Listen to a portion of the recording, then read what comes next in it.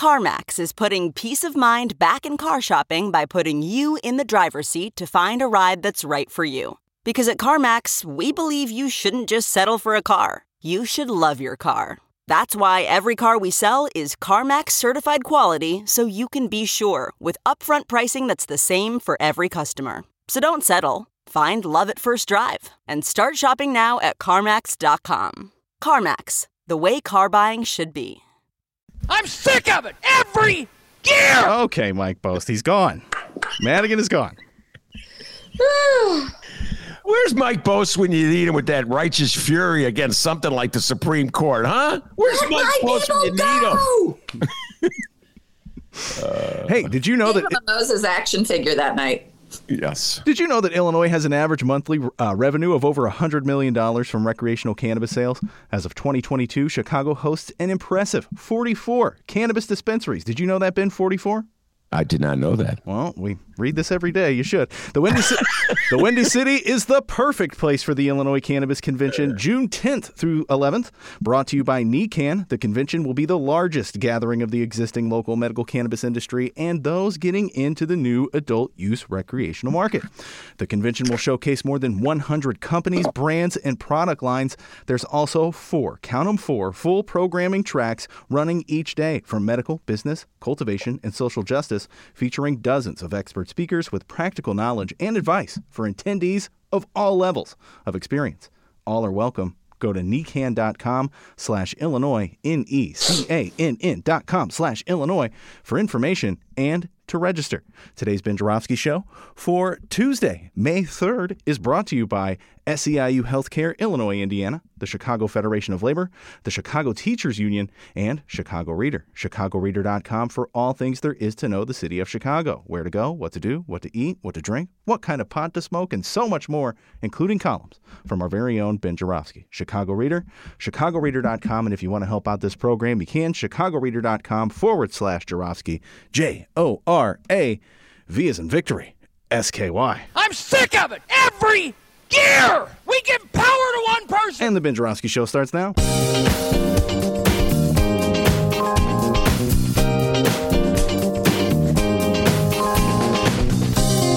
It is Tuesday, May 3rd, and this is the Ben Joravsky Show.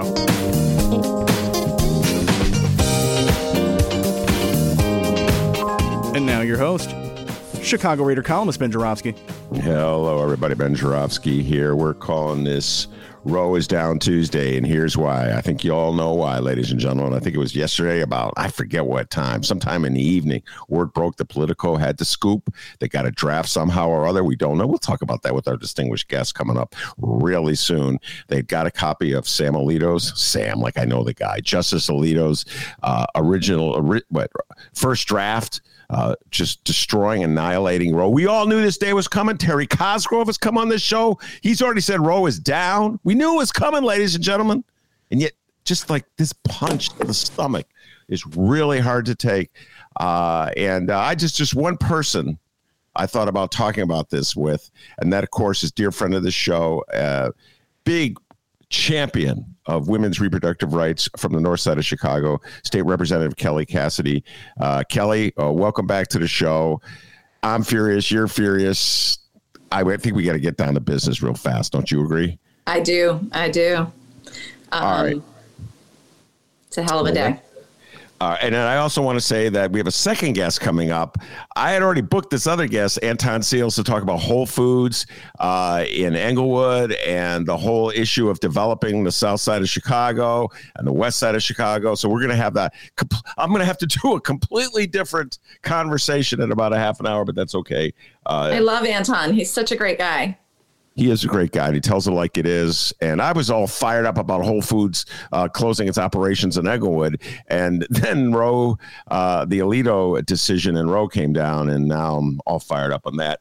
All right. I just want to make, I want to say one thing to my distinguished guest, Kelly Cassidy. This is a podcast. It's true. And when Kelly comes on, sometimes we really let our freak flags fly. But this particular episode, we've already decided we're going to, once a week, we have a show on Lumpin' Radio. And that's a no swearing show. So I'm going to just tell myself as much as I'm speaking to Kelly, no swearing Tuesday. Ben, have you met me? And we're talking about freaking the end of Roe. But I got this. Okay, I got this. I'm going to pretend that kids are in the room. That'll bleep you. All right, Kelly. I don't even know where to start with this one. Let's just start with what are the implications of Alito's decision, presuming, of course, that he has the 4 votes, and all the reporting says that there's 5 justices locked in to obliterating Roe. So what are the implications for women in this country? Well, you're right to point out that this is a draft. We don't know yet what the final version is going to look like. It could get worse. I'm not sure how, but, and it might get incrementally better. But I think that what is very clear is that the outcome is the end of Roe. And, some of the things, there's a lot of telegraphing in this decision that suggests they're not done here. We saw in the lead up to this over the course of the last couple weeks, starting to discuss a national ban on abortion, putting the lie to everybody saying we're just trying to put this, this is an issue that the states should decide. So, we know they're not done. But they also, in Alito's draft opinion, make reference to several other decisions that are based on the same legal premise as Roe. Roe is based on this concept of a right to privacy, which is not specifically enumerated in the Constitution, but has long been interpreted as such. And so, Roe was the beginning of a great deal of legal work based on that right to privacy. But so is interracial marriage in Loving, so is birth control in Griswold, so is my marriage in Obergefell. There's a lot at stake. Here in Illinois, we built a pretty remarkable force field by passing the Reproductive Health Act, by legislatively enabling marriage equality, access to birth control. All of these things are in our statutes. So we've got a buffer zone. But if they are successful in passing national bans, a national ban on abortion will invalidate our abortion laws. Yes. A national ban on marriage equality will invalidate my marriage. So, it is the beginning of more horrific experiences for folks who are constantly on the receiving end of some of the ugliest of the ugly things that our politics produce. And a national ban would obviously have to be passed by Congress. Right. Right now we have a majority in the House, and, we have nominal control of the Senate. But we are going into an election cycle where there's a lot of concern about Democrats facing pretty stiff headwinds. And, concerns about hanging on to all of the seats, much less picking up seats. So it's critical that we don't sleep on this. Just because we've secured these rights in Illinois doesn't mean that they are permanent, doesn't mean that if we lose majorities here in Illinois or lose the governor's mansion in Illinois, we can lose those very easily. Same with if we lose the national elections. If we don't send back everyone that we can send back, if we lose any House seats or Senate seats, if we're not putting energy into House and Senate seats around us, it's all coming crashing down. I made reference in the press conference today. My entire life is built on a series of Supreme Court decisions based on the right to privacy. Yeah. And in this moment, I feel like my life and my family life, with my right to bodily autonomy, my access to all of the full suite of reproductive health care that led to creating my family and now managing post-fertility life, and my marriage, my kids' relationship with their other mother. My life is a giant Jenga tower, and I'm watching it fall because this decision pulls out that brick. And it's a very scary time for a lot of people. I had some pretty tough conversations with my kids last night about what this could mean. I'm hearing from people from all over the country, colleagues thanking me for, not taking no for an answer, colleagues apologizing for thinking I was out of my mind. A lot of folks woke up this morning to a world they didn't expect to live in. What do you mean, colleagues thanking you for not taking no for an answer? What are you alluding to? When we were, we've now the abortion law in Illinois. The safeguards for abortion law are actually contained in 3 separate bills that were passed in successive years. And when we were trying to pass House Bill 40, which removed our trigger law, there was very little national discussion of overturning Roe v. Wade. It was very subtle. Fast forward a couple of years, and the RHA, the Reproductive Health Act, which I carried, is up, and we then start to see the bans get passed around the country, the outright abortion bans in red states around us. And again, I said, this they're coming for us. This is what's happening. This is the end of Roe. This is a when, not if proposition. And, there were a lot of folks who just didn't want to take another abortion vote, didn't want to have to face their constituents and talk about abortion. They're uncomfortable discussing abortion. And we almost didn't get the bill called. It was very close, and there were points along the way where I was certain we weren't going to win. And it wasn't until a group of first-term women who kind of came in on that anti-Trump wave, who took their keys out of their voting switches. Like, I'm not doing anything else until we pass the RHA, and thank God for them. All right. So there's 2 fronts to follow up on. One is national, one is Illinois. As you pointed out, if a national ban is passed in Congress, that would mean MAGA took complete control of the House of Representatives and the Senate. Yes. I don't know if they would have enough to override a veto. Right. But it would be a very scary moment, obviously. And then, of course, all the chips be on the table in the 2024 presidential election. As Republicans, I want to point out, they're already trying to seize control of voting count processes in all swing states. So, folks, you got to wake up. I mean, this is just not a one-front battle. Kelly Cassidy, this is a full-on abortion. constitutional crisis. No question. Exactly. They tried to steal the election of 2020, Kelly. They had an insurgency at the House. Trump's on the phone with Georgia's election board officials trying to get them to flip votes. This is a very serious situation.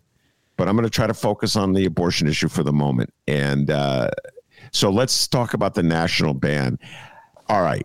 Now this is with this opinion leaked, this preliminary draft leaked. It's on the table. So what impact, think nationwide, put political strategist hat on, nationwide, the impact this has on the midterm congressional and Senate races? What do you think?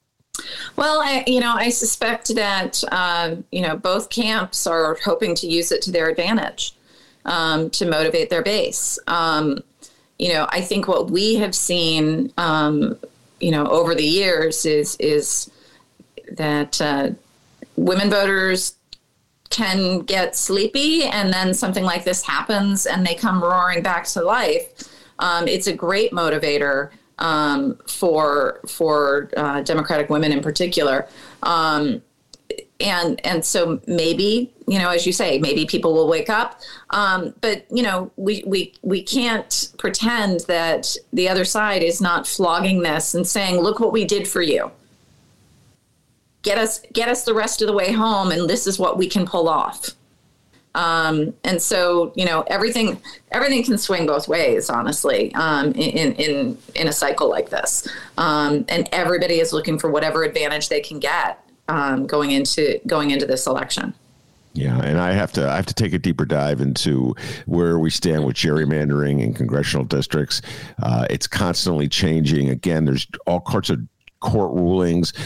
Sometime in the case of New York, the Democrats drew up a map that was favorable to Democrats. A judge ruled against it. I believe in Wisconsin it was reverse. The judge ruled in favor of the Republicans. So you really have to, when you gerrymander, Kelly, you know how the game is played. When you gerrymander, you could take an issue like abortion, which a majority of people support, and then turn it around so that the people getting elected are anti-abortion. Yeah, absolutely. You're the map making process is fascinating and terrifying in that way. Yeah. And this is why I support on a nationwide level a fair map.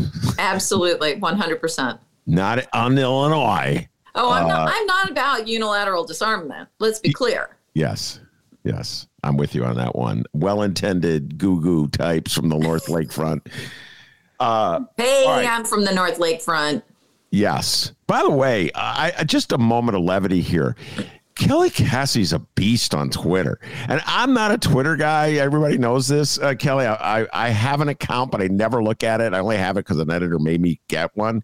I don't think anybody even knows it's my account. Anyway, I never look at Twitter. Last night at the bowling alley, long story short, Kelly sent me a text with a tweet she had. Let's not go down the road on that particular tweet, but got me in a rabbit hole looking at Kelly Cassidy's Twitter page. Oh my God, you're fighting like on 10 different fronts. Like, God dang. I was a little wound up last night. Yes. But one of the points you made, I think it was you, I'm pretty sure it was you, is that the other side, like they're thinking long term. This wasn't an idea that popped up a week ago, right? I've been working pretty much full time in the abortion space since the early 90s. And this train was in motion then. During the early 90s, when what we saw was, even some Republicans who describe themselves as sort of pro-choice, and would offer restrictions. Let's do reasonable restrictions. Let's do spousal waiting periods. Let's do parental notification. Let's do, informed consent. Let's create, surgical center requirements that, a cardiac suite doesn't need for abortions. All of these things were strategically placed along the way to undermine the foundational support for reproductive health care, to create a scenario whereby we don't consider this health care. Until the RHA, abortion was handled in the criminal code in Illinois statutes. So all of those things were the early strategic moves that have brought us to this place. The Republicans have been packing the court pipeline with, there no dumb idea. Right? No idea too crazy. If you can pass it, we'll get it into court and try to get to the Supreme Court with the perfect case, which has come to fruition today. And so the folks who were saying, let's be reasonable, let's it's only a little restriction. Those were the folks who were complicit in today's outcome. Yeah. All right. Well, let's talk about that in terms of Illinois. And I'm with Terry Cosgrove 100% on this point. I'm not with Terry Cosgrove and everything he says, but in this point, I'm with him. And that is, people in Illinois don't realize, liberals, Dems, how precarious the situation is. Yeah. And I've had so many people you don't have to worry. When we talk about overturning Roe, well, we don't have to worry about that in Illinois, Ben, because, they passed a law. And I'm like, what, you think these guys are just going to be around forever? J.B. Pritzker is just going to be always the governor? There's going to be House Democratic majorities in the House and the Senate forever? Republicans right now are putting all their money behind Richard Irvin. Yeah, who is the mayor of Aurora and is Kenny G's guy. And Kenny G kicked in $25 million. Yeah, not the good Kenny G for easy listening music fans. The not so good Kenny G, the nefarious man behind the Republican machine, paying for it all. Ken Griffin, richest man in the state. So Ken Griffin has said, I'm kicking in as much as it takes to elect Richard Irvin. The whole point of Richard Irvin is to like soothe people. Oh, he's a nice guy. Yeah. You know, he's more or less moderate. Why don't you talk a little bit about Richard Irvin's running mate? I think you know a little bit about her. I do. And this gets into the heart of like the Trojan horse aspect of Richard Irvin on the issue of abortion. So, Kelly, why don't you introduce? I've done it myself already, but why don't you go a little further, talk about Richard Irvin's running mate? So his lieutenant governor candidate is a woman by the name of Avery Bourne, who I actually have a pretty good relationship with. But this is the person who, when we passed the RHA, the Republican caucus actually did something really, really smart, which was convince all of the old white men in their caucus to not speak on the abortion bill and give all of their time to Representative Bourne, who at the time was, 8.5 months pregnant. Ironically enough, she was wearing a red dress, and we had been surrounded by handmaids for the entire session. And at one point, a bunch of those old white men were standing behind her, and it really did look like a scene from The Handmaid's Tale, to be honest with you. But it was, she and I did a 3.5 hour debate on the Reproductive Health Act. Very much a Clash of the Titans moment. And she is as passionate in her belief that my uterus isn't mine to control as I am about my uterus being mine to control. Wow. And so my sense of it is that if the Republicans win if they defeat Pritzker, it's open season in terms of bills being introduced and aggressively pushed to severely restrict abortion rights in this state, correct? Absolutely. If we lose the governor's mansion, if we were somehow to lose the majority in either chamber, I mean, we've got super majorities in both chambers, but, not by huge margins, first of all. It's unlikely that we lose the majority, but still possible. We don't know what we're walking into with this year. But losing the governor's mansion would mean that we won't make any more advances, that's for sure. Even if we do hang on to the majorities in the House and Senate, we certainly don't make any more progress. But if we were to lose either chamber, it's open season. No question. Yeah, and so wake up, people. And it's not just open season on people with uteri. It's open season on all of us. It's open season on queer kids and trans kids and their families, on gay families, on my family, on my adoption, on my marriage. It's all on the table. They mentioned the Loving versus Virginia decision in this draft. Talk about settled law. Yeah. It's very chilling. And that decision relates to interracial marriages. Yep. So, the next step would be ban those. All right, let's talk briefly. Get your thoughts on this one. The rhetoric of the right. I talk about this all the time. I love your views on this. There's a strong fiber of libertarianism in so much of what the right proclaims, particularly in the fight over masks. Oh my God, if I heard another liberty. And yet each one of these instances, Kelly, that you talked about when you talk about eroding the right to privacy takes away like our liberties. Oh yeah. So, I mean, libertarians are only libertarians to the extent, until they get to my uterus.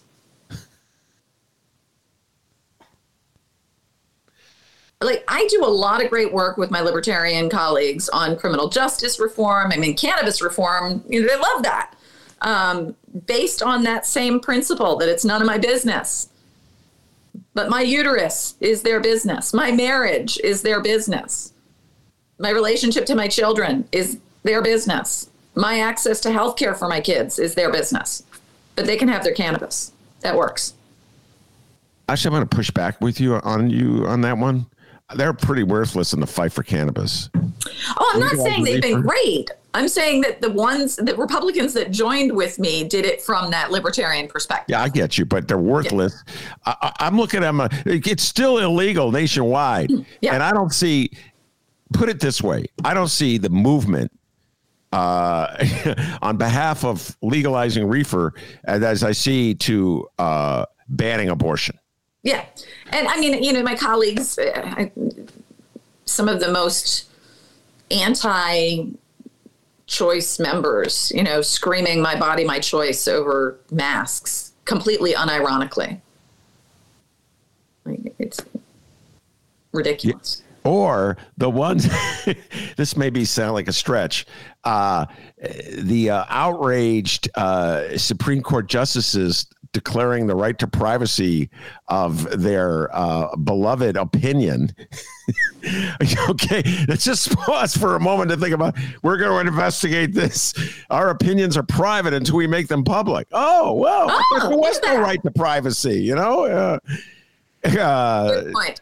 And I really think we haven't spent enough time talking about how absolutely cuckoo for Cocoa Puffs it is that a draft opinion was leaked. Okay. That this revered institution, this paragon of civility and professionalism, it was the source of a leak, and we don't know who leaked it. And we don't know why or what it means, but just, at its most basic level, that someone there from whichever side believed that this was the right thing to do, to violate that level of sanctity, if you will. Okay, my next guest, Anton Seals, has joined us. We're going to radically switch topics. But before we do, I have to, Kelly, I can't let you leave without following up on that. We talked very briefly about this before we went on the air, and I want to get your thoughts on this. So I don't know, your political strategist hat, your political junkie hat, whatever hat this question requires. You got a lot of hats. So who do you think the leaker was? Okay, one more time, ladies and gentlemen. The opinion, which is just a preliminary, it's a draft, written by Samuel Scalia, Alito. Boy, yeah.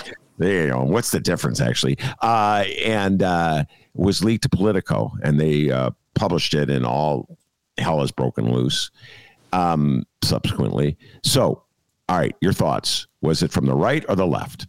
I genuinely don't know. My first thought was that it was from the right in an effort to prevent it from being walked back at all. That there may have been some pressure from within to soft pedal some of this a little bit, maybe. And if it becomes public, then it's difficult to walk it back. Others have wondered if it came from the left, trying to, perhaps cause enough of an outcry to mellow it. I don't think we're going to know. I don't know that we'll ever know. But my first concern was that this was an attempt to prevent somebody from softening it. Yeah, walk away, or walk away. They have 5 justices who have signed on to it. Mm-hmm. That's my understanding, and we all know who they are. Right. And John Roberts, supposedly, the Chief Justice, who is what passes for a moderate Republican. And let's not kid ourselves, folks. This is a very partisan court. Yeah. It's not like, they're all blind justices just looking at the facts. No. Brett Kavanaugh was a political operative for the Republican right. Okay. And my guests are waving to each other. And I always love when my guests know each other. So this is there's a lot of political strategy going on the bench itself. So I thought it was an attempt by some right-wing operative, of which there are many. Clarence, maybe Clarence Thomas's wife, for all I know. Right. Speaking of right-wing operatives, to just lock that 5 in. Yep. So now you can't leave because you're on the record. It'd be good to hear from you all since we're on this topic. And I'm sure that you invited me to chime in, not about this, but what is around reproductive rights from, I know it's religious based in some sense, but it seems almost counterproductive in a way for the arguments against, large government that conservatives usually. That's what we were just talking about. It's like the irony of it all. It's like, well, wait a minute. You want small government, except when it comes to women's bodies and guns. Yeah. Then the government, should be. Oh no, the opposite. Right. They don't want anything of guns. Very dangerous. Right. And so I'm just interested because I know for what we now call white culture in America, like it's based out of that European colonial culture. This is not something that is in indigenous cultures or African cultures in the same way that comes out of a European, and I think it might be the church, but I'm just wondering if you all have done like that history in that. All right, hold on 1 second. Kelly Cassidy's going to jump in, but I just want to introduce that voice. That's the great Anton Seals and Junior, Grow Greater Englewood, and we're going to talk Whole Foods at Englewood. Don't worry, ladies and gentlemen. I've been talking about that. We will, but the man is a Renaissance man, and it's a great point he made. So let's do some cross-guest conversation. Kelly, respond. Absolutely. So you noted that there's often a religious connotation here, but what's amazing is that even that is a relatively recent invention. It is a flag of convenience, if you will. For many years, abortion was not a problem in the Catholic Church, and in my faith in Judaism, we're really clear that life begins at crowning. So the religious argument is one that's part of that strategy, right? To push public opinion, but fundamentally is a great word to use here. It's about subjugation of women. It's about controlling women's bodies. It's about keeping us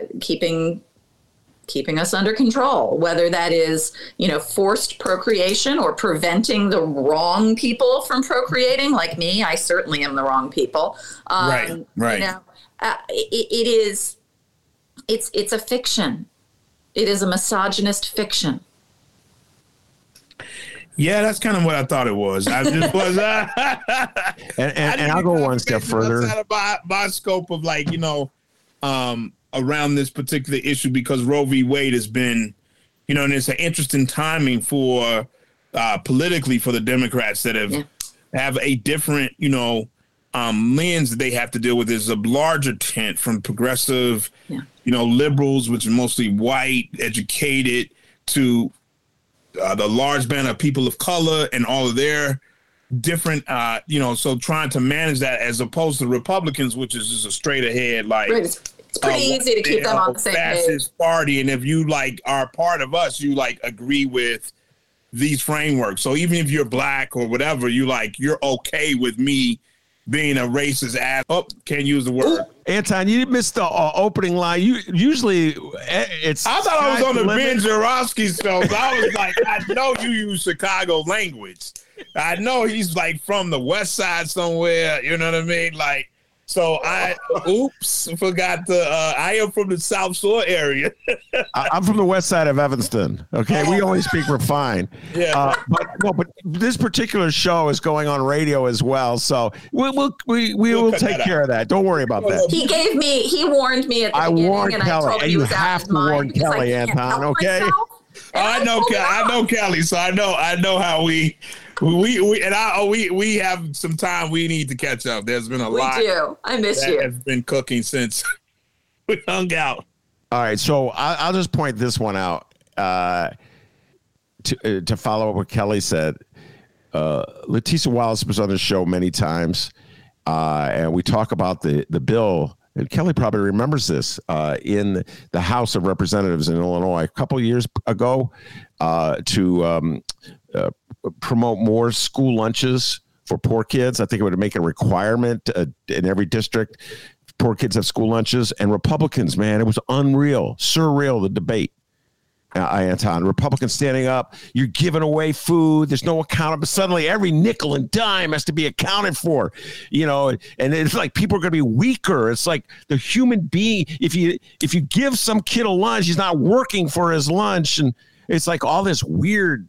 Oh, we did one this year. You know how they are restricting access to school lunches when you have fees and fines and stuff.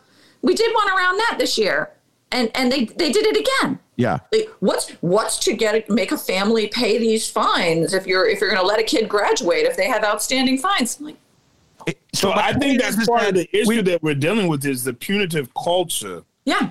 Of how and it's interesting because we're dealing with this in Chicago around our violence, of public violence.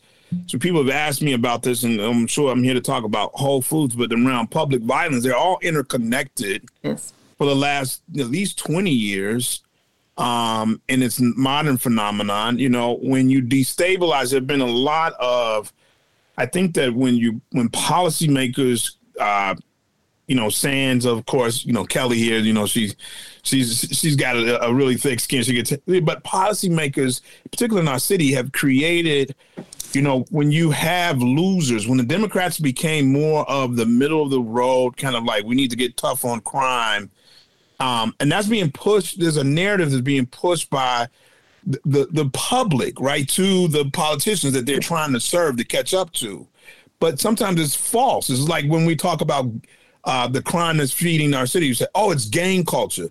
Well, people in communities know these kids aren't going to gang meetings. There's not service. There's not like an order of it's like fits into a narrative that's so disconnected from this is interpersonal violence where people are going from 0 to 100. Yeah. And it's not just Black people. This is American culture of how we handle situations. Right. And there's no filter anymore. No, there isn't. All right. Well, I'm going to shift the gears officially to the whole food conversation. Before I just want to finish that one point I was making. They make the woman have the kid. But God forbid, she's too poor to feed the kid. Yep. You got to starve. So they love the fetus and hate the born human. Or we're going to come in and take that child and punish you for being poor and put that child in a health system. Basically. Where they're not going to get care either. Yeah. And Mag, I just got to say, you're pretty twisted. And I'm going to add one more dimension to this. The man who put 2 of these anti-abortion justices, 3 of them, on the bench. This dude, I don't know how many abortions he may have caused. And I'm talking about Donald John Trump, who openly brags about how he was just running around playing the field in the 60s and 70s when everybody else in his generation was going to Vietnam. I'm just saying that, Kelly Cassidy. So I think back, well, how many women did you impregnate? Yeah. How many had to have abortions? I mean, the hypocrisy is real. And, I'll let you get to the Whole Foods conversation. But back when I was a clinic escort in my teens, I once escorted the daughter. There were 2 clinics in town. And so I was escorting at the clinic on the wrong side of town. And I recognized the car from the person that leads the protest at the other clinic, stopped 2 blocks away and put her child out. Wow. To walk through the gauntlet alone. Bunch of us ran and got her under umbrellas and got her inside. The hypocrisy is real. Yeah, it is real. It's out there. All right, Kelly, thank you very much. I know you got a busy day. We're going to be talking Whole Foods. Well, you're always welcome to stick around if you want, but we are doing a radical change of conversation. And I'm really trying to be disciplined because I want to have a Whole Foods discussion, a food desert discussion, an investment in Chicago discussion. This is one of my favorite topics. So I'm going to leave y'all to it. All right. There's nobody better than Anton to talk about that. So looking forward to see you, Kelly. Soon. Take care, y'all. All right. Kelly Cassidy, the great KC. All right, Anton Seals, Grow Greater Englewood. All right, let me just introduce this general topic. I think it was approximately 6 years ago, too much fanfare. Mayor Rahm Emanuel got together with the leaders of Whole Food and cut the ribbon on the opening of a new Whole Foods at 63rd and Halston on the south side in what had been a quote-unquote food desert, meaning there's no grocery store options or very few, serving a large population. The city spent approximately $10.7 million in TIF dollars, tax increments financing, the only serious source of money the city has for economic development, most of which gets spent in rich white neighborhoods, even though it's really intended for poorer neighborhoods, just pointing that out. But this was a moment where the city said, look, all you TIF critics, we got it right. And now there's a Whole Foods in Englewood thanks to our benevolent leader. Well, our benevolent leader has left the city of Chicago. And guess who else is left or about to leave? Whole Foods. They announced last week they're leaving 63rd and Halsted. And now it's a new mayor's problem to figure out who's going to fill that store. Anton, just your general thoughts about Whole Foods leaving Englewood. Go ahead. So Whole Foods or Amazon, actually, because I think that's the big change here is Amazon. The feeling, I think, is, with everything that's moving in Englewood, that all of the different groups have been working towards over the last decade, at least, the kind of collective impact where people are at least in the same book, where there may be, small disagreements. What you have in this one larger neighborhood, the Greater Englewood, and by that I mean Englewood and West Englewood, is the fight for the soul of the city in a way around Black Chicago as a hub. And so I would say that the feeling is, well, good riddance to a store that doesn't see, all the value that is happening in the community. Like, if you don't want to be here, then, goodbye kind of thing. On the other end, we do understand that, like, what's happening in the, some of us understand that what's happening in the grocery industry is also shifting this because you have a lot more ways in which people shop. Those behaviors have drastically changed in the last 2 years. And so these large retailers are having to pay more. The store always had a mismatch in a way. So there was Grow Greater Englewood actually started as a coalition. So myself and Sonia Harper and several others, came together in particular around making sure there were Black growers and farmers that were going to be reflected, that came out of this Green Healthy Neighborhoods plan. And it was also in these other quality of life plans prior, to make sure that we didn't just have people coming in from the outside the community saying, oh, we're going to do farming, and we're going to, a lot of well-intended white organizations, and we're going to do farming. And, as, a Southside kid steeped in the history of, American culture, Black culture, that is the most, redundant thing I've ever heard. Like, Black people being taught how to farm by white people. And that just made no sense from all of the people who basically make up the South and West Side of Chicago from the agrarian South that gave this country its wealth. Like, duh. And so, knowing your place around that, you know what I mean? Around, like, we didn't just pop up here, and we're not coming from a deficit point of view, and we know our history, and that you owe us. So those conversations are a no-brainer for people like me. Like, we have our own process. The Whole Foods was negotiated between an alderman that then subsequently passed and that prior administration, which was the Emanuel administration. the big silver lining here is that when we were organizing, the other part that then came out of that was that we started organizing around a community benefits agreement. So while we started around these Black farmers, it started to shift into like, well, we need to put together a community benefits agreement. But what happened there is the most interesting part of the story that gets lost.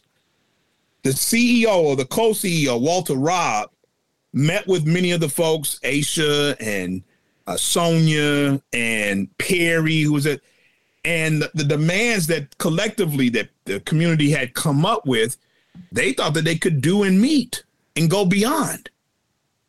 I've done a couple of these CBAs. It's usually very acrimonious. The company usually is like, who are you to tell us what we want to do? Right? To his credit, and so this gets into the individual, Walter Robb wanted to do something very unique. He had opened a store in Detroit. He had talked with some of our folks who are part of our larger community in Detroit, Baba Malik and the Detroit Food Security Network, to try to create a store that was uniquely modeled in that way for that particular community. But it's still in a capital framework of a Whole Foods footprint, right? So they try to do something very similar here with their 365 kind of store and model it just for this neighborhood. So we didn't just want just jobs. We wanted an opportunity for Black businesses to be able to get their product in the Whole Foods network, right?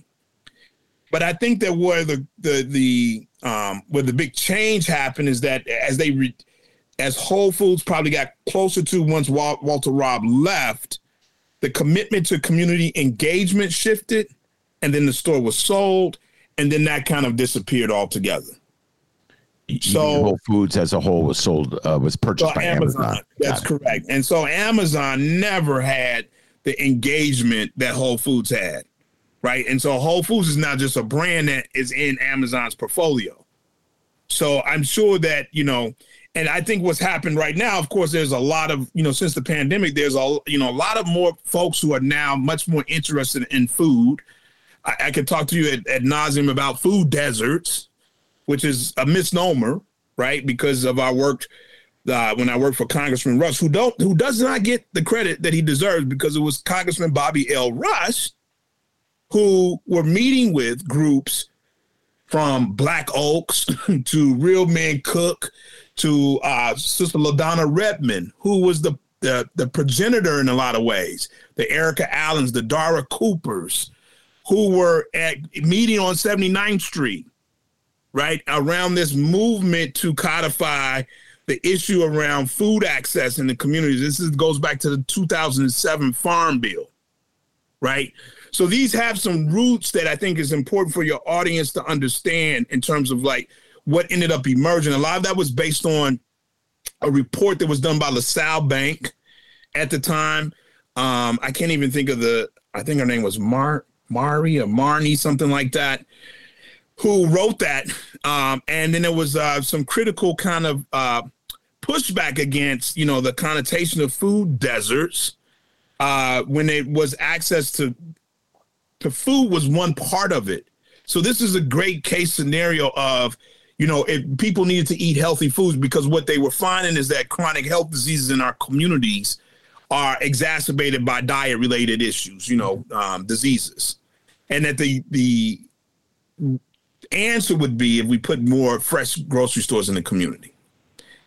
What the miscalculation is that doesn't always transfer to the breaking someone's behavior to salt and sugar. Or convenience and accessibility, the cheapness of salt and sugar. Yeah. And so all those things kind of like, and then there's also the brand loyalty that Black people have as a consumer, right? So, even how we think about certain goods, they have a brand name that you call them by. Now, all cultures do this. It's not something unique to Black people. But we are loyal. We are one of the, top, like when they do these strategies around research marketing and, they research this information to know. And so I think that the Whole Foods had some sense of when it opened, it was great when they had much more community. They kept the hot bar full. You know, they had Taco Tuesdays, they had different events that had much more, and they didn't build on that. They retracted from that, thinking that the store itself would be, the produce section was always very thin, to say the best. So if you're not able to find a few of your mainstay products that you like, then you're not going to go in that store but for specialty things. And then when those specialty things start to disappear, you go less. Now, I know because I used to work out of there many a day over the last several years and sit in the little cafe area and have meetings. And this is before Zoom became the standard. But so I think that there is a lot of moving parts right now. So it's kind of hard to give an assessment. I know that everybody wants to do something. So that's a good thing. From community actors to the political class to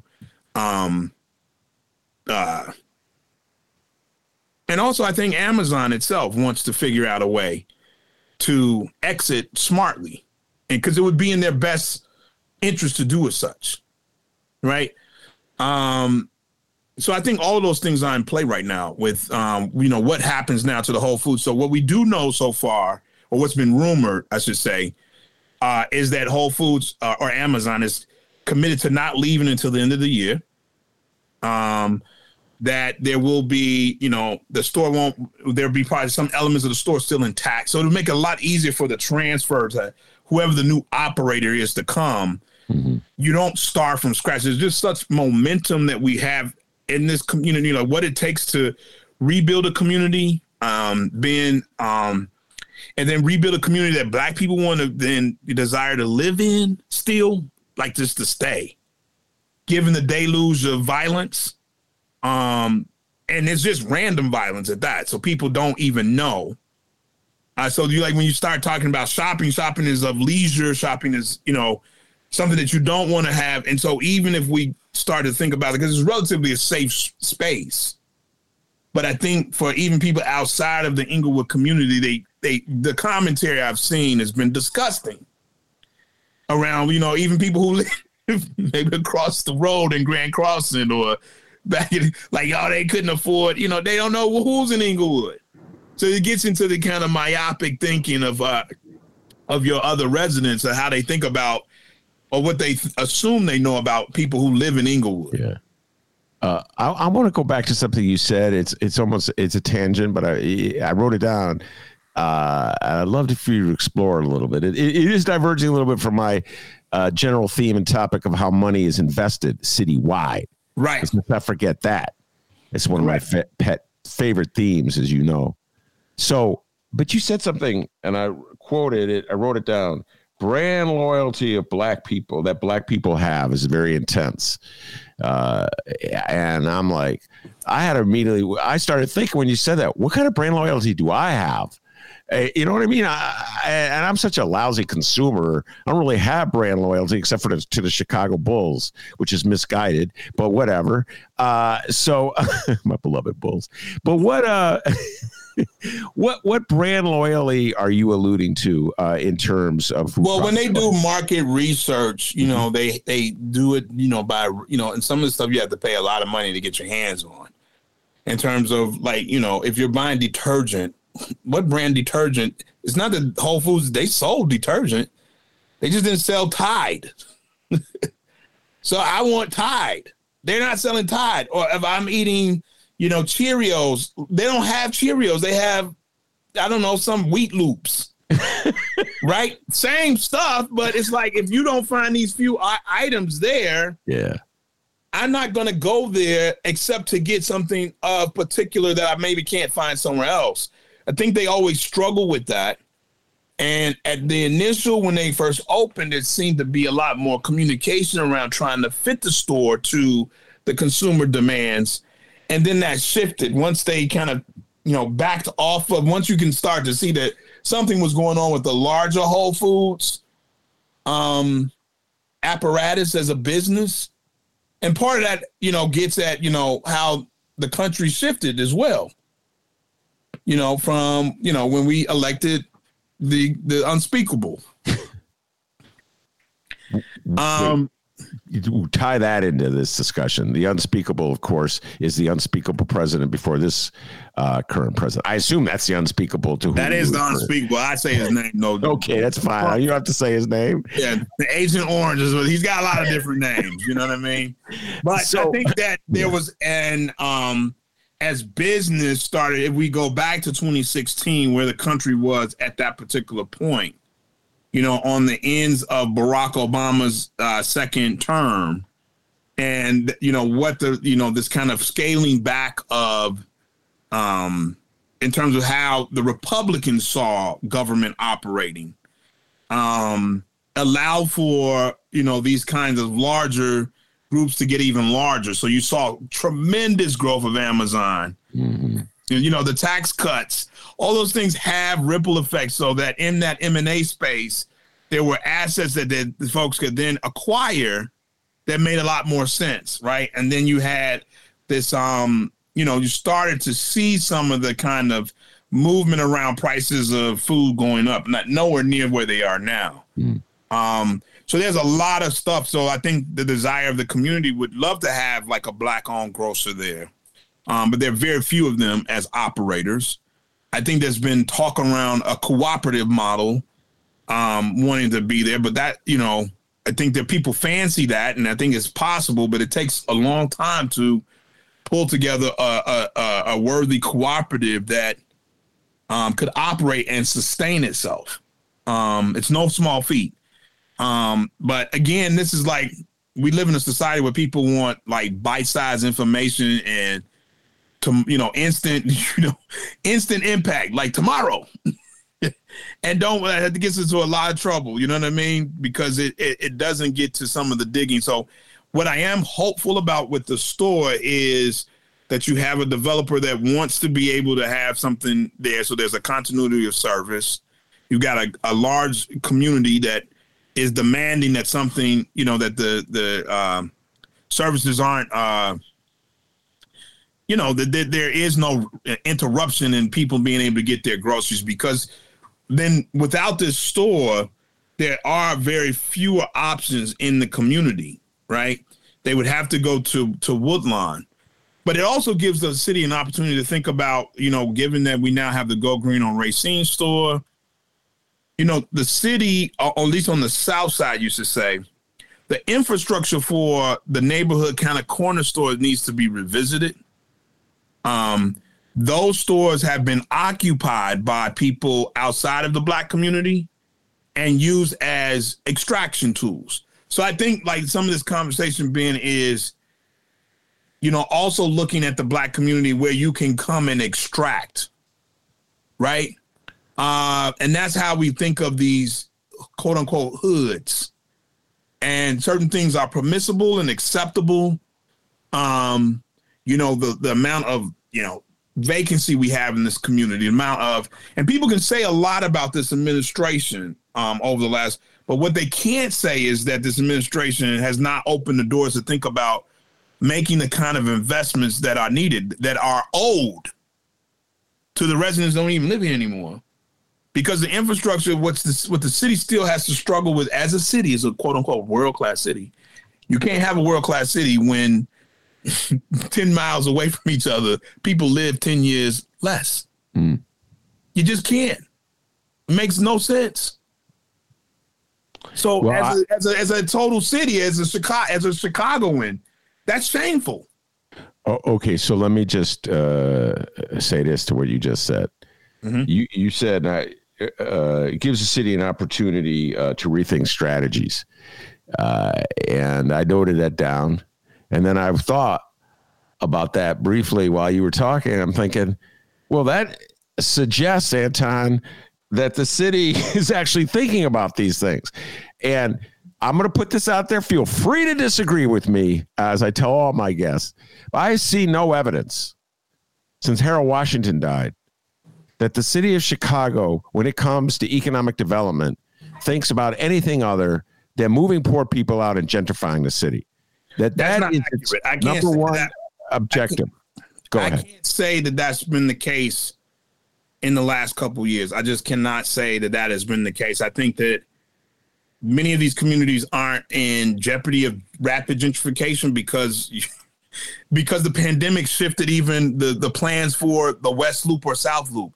Sure, they're still building, but the city is not seen as safe. And now the city of Chicago is competing with other smaller cities, Austin, Louisville, Raleigh, where you can still get the kind of goods and services without the kind of like, I might get carjacked tonight. Okay. Right? Well, let me just finish my thought on this one, and then you can feel free to respond. I'm not saying the city has a plan. I don't go this way. I know there are people who think this way, but I don't go here.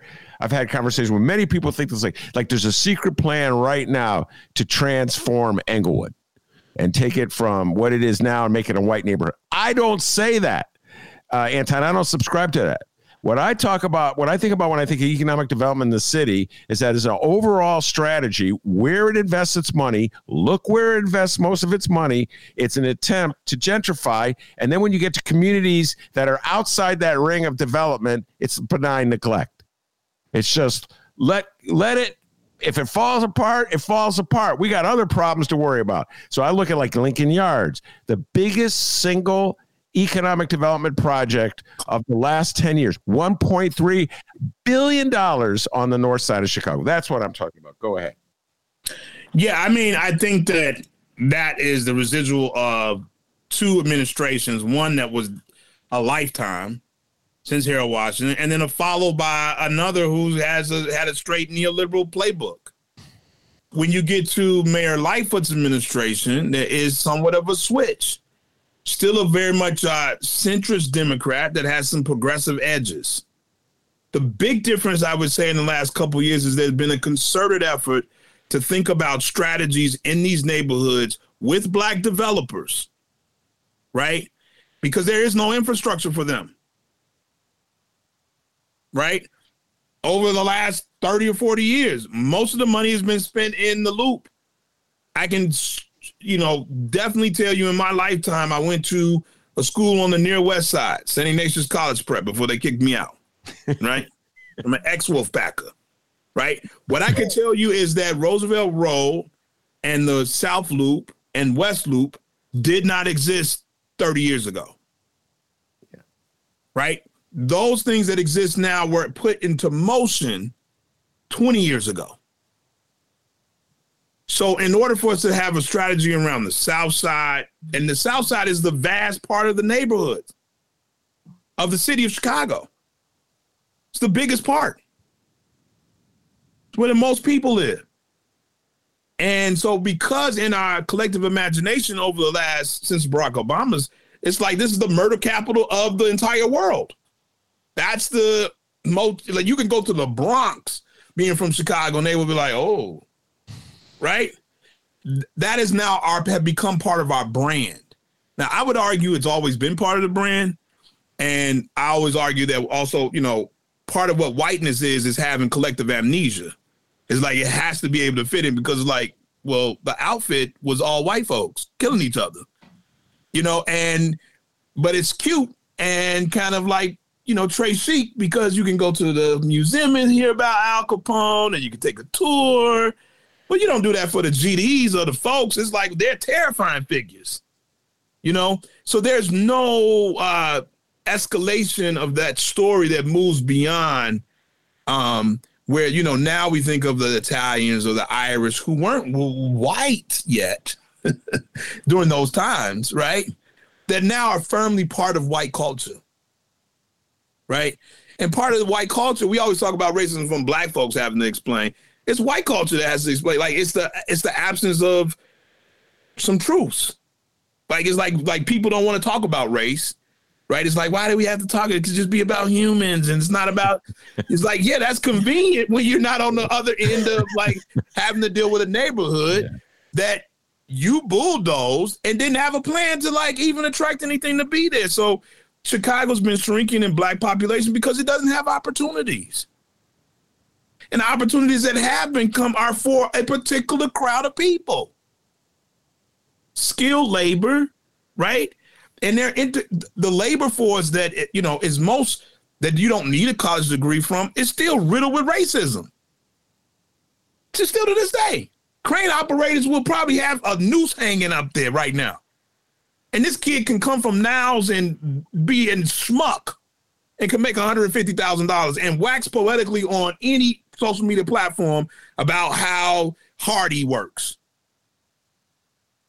And that stands as the standard bearer. And I haven't listened, actually, I don't respond to it, but I've had to listen to this lunacy when it's like, this is so disconnected because all these people in Chicago, we're paying for this. We're not exempt from the taxes. So, I'm from a school like, the Tea Party, Trump, like if anybody, we have the black coffee in this country. Meaning, so you can understand what I'm saying, is that if anybody is getting taxation without representation, it would be the Africans in this country. And that still is the residuals of us dealing with like a Whole Foods. That it took that space set blank for 30 years. We had to underwrite it with $11 million to incentivize them. So they didn't even find value in, still to this day, you can't even get a Trader Joe's to come. They don't find value in these communities because they're all extractive models. This is not who their demographic is. They'll tell you. They just don't want to say, I don't really serve those kind of people because it doesn't work for their brand. And they know that the other people they don't quote unquote serve will come to them. So I know this because when we went through this situation in South Shore, it took us years to land a grocer. Different dynamic because we had a really terrible landlord. So there was some dynamics there that, just didn't, made it a lot more difficult. And so what I would say is that took us a while to find the right mix because in a community like South Shore, what's different than Inglewood, which is that you have an economic diversity amongst Black people at a much broader scale. So you have the largest amount of people who have, moved from public housing. You've got $500,000 to $1 million homes in the Jackson Park Highlands. You've got a solid amount of working class folks, homeowners. And then you've got a whole contingent of lakefront condo and cooperative owners. Yeah. Right? So all of those things. And some people are like, we want a Whole Foods. Whole Foods, like, we're not coming there. Well, we want a Mariano's. No, we're going to sell to Albertson. Right? And so what we learned is, quote unquote, rich people don't shop where poor people shop. Poor people shop where rich people shop. And I was like, just kind of like, oh, but that is true. And that transcends race. What you're saying? That is the like once it's like it's considered Whole Foods because it has there's a certain quality in terms of how like what differentiates a Whole Foods from a Jewel Osco. Right? They have certain brands that are finer than others. Right? As they use that language, carefully curated. That kind of language, flown straight from the shores of Italy. Yeah. Or it's something that you cannot, it's exclusive is my point. And so I think that all of that is, so I am hopeful because we've got, some good leaders. We've got Alderman Coleman, who's going to step up. We've got Representative Sonia Harper. We've got a lot of community actors that are at the table who've been around. We've got new actors who are engaged. So I am hopeful that this symphony of voices, will produce something that will only make Inglewood even stronger. All right, I got to throw a curveball at you. It just pops in my mind when you started talking about the elected officials in the general Inglewood area. You mentioned a couple. One that you didn't mention was a guest in the show about 2 weeks ago. Lost track of time, Anton. And that would be Alderman Raymond Lopez of the 15th Ward, otherwise known as Raylo. And we were talking casino, and he said if he gets elected mayor, he would move the casino to Englewood. It's what he said, into the Englewood area. And you should see the look on Anton's face right now. Wish we were streaming this live. So your thoughts about a casino in Englewood? Take it away. I cannot. That's a casino in Englewood. First of all, why? Right? Is that what the community would really need? A business that is built on you risking your money? It doesn't quite add up for me. No, sorry. I don't think that. I think that it's trying to be avant-garde in one way, right? That this would spur economic development, but a standalone casino never does that. Never does. It's a destination spot. People will come in and then they would leave. Yeah. Because what other infrastructure would you? What dining options would you offer people outside of the casino? So it would be an extraction model. I think that I would urge the alderman to relook at that. I doubt that he probably would, coming from folks, but like myself, I think that. I think that, if he's thinking about economic development, there are opportunities. I don't think that a casino would probably be one of them. But again, I think that if you ask the larger community, my opinion would be just one. I have not heard people clamoring from the years I've been in the larger Englewood community like, oh, what we need here is a casino. Well, I would go one step further. You're making my point citywide. And this is a topic for another time. We're running out of time anyway. But Anton, I think casino in general is a form of insanity to depend on to pay our pension obligations, which is what we have here, which is why supposedly we're bringing this casino to Chicago. So we have these obligations that every year are right there. It's like paying your rent. You got to pay them. Listen, I'm going to tell you, Ben, I think that the previous administrations got away with so much malarkey that they kicked this can down I feel unfortunate for who stays the mayor, because the framework in which they were given in terms of the finances of this city with a shrinking population. Now, we did grow some in this last census. So I think to your point, what else do we have left? I mean, we've legalized weed. You need casinos. Like, what else can you prop up that does not bear? Because what we're really saying is that what I think the Republicans or conservatives say is like, then we're not spending the money wisely, right? And what I would gather there is, their framework is usually like, people there, we don't need more social programs.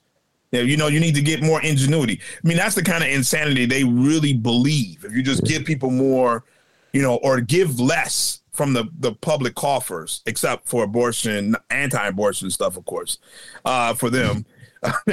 But I think that is, what's at odds is like, then what's next for, capitalism to devour?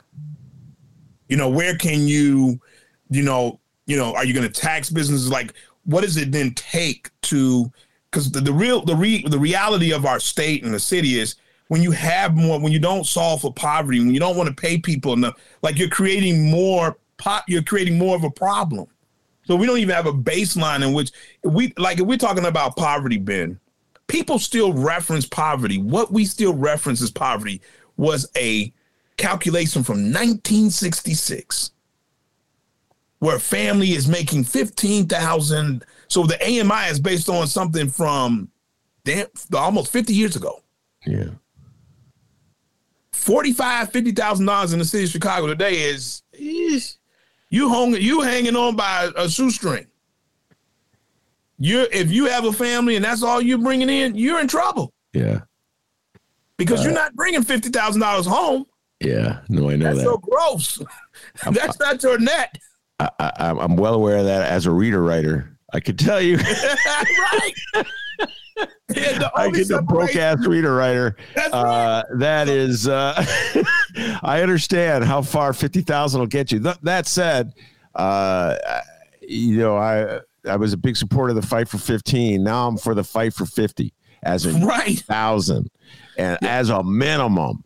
And, as a minimum, like as now, a minimum. you got gas $6 a gallon.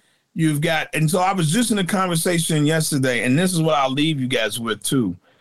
What I think are not just in Inglewood, but across many neighborhoods across our country, is what's happened is capitalism is failing in ways that allows for the social contracts to be ripped to shreds, right? So there's no longer a feeling for younger people of stability. Yeah.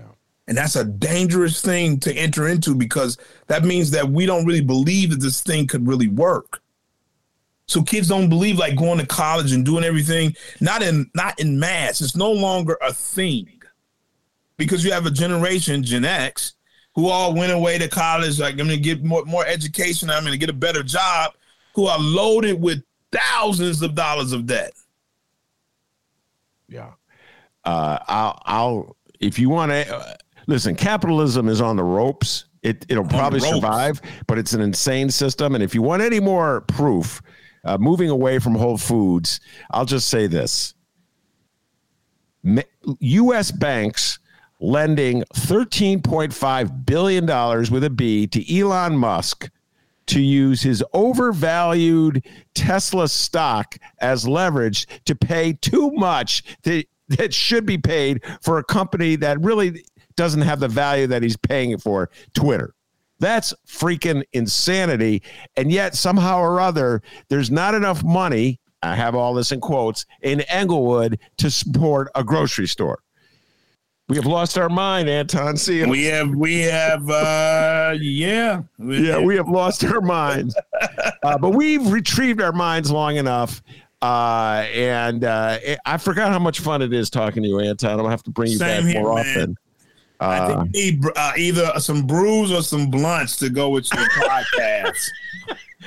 To make I'm more of a red wine and reefer guy myself. Okay, red wine and reefer. Oh, you went there on a red wine and reefer with Ben Jarowski. All right. I like that. More my cup of tea. Anyway, Anton, thank you very much for taking time to talk. I appreciate it. All right. All right. Take care. All right. That's the great Anton Seals. I also want to thank Kelly Cassidy, the great KC, Kelly Cassidy, state representative from the north side of Chicago, for coming on the show.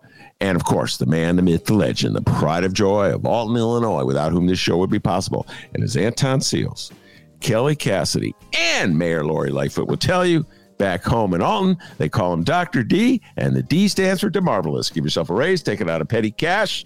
See you tomorrow, everybody.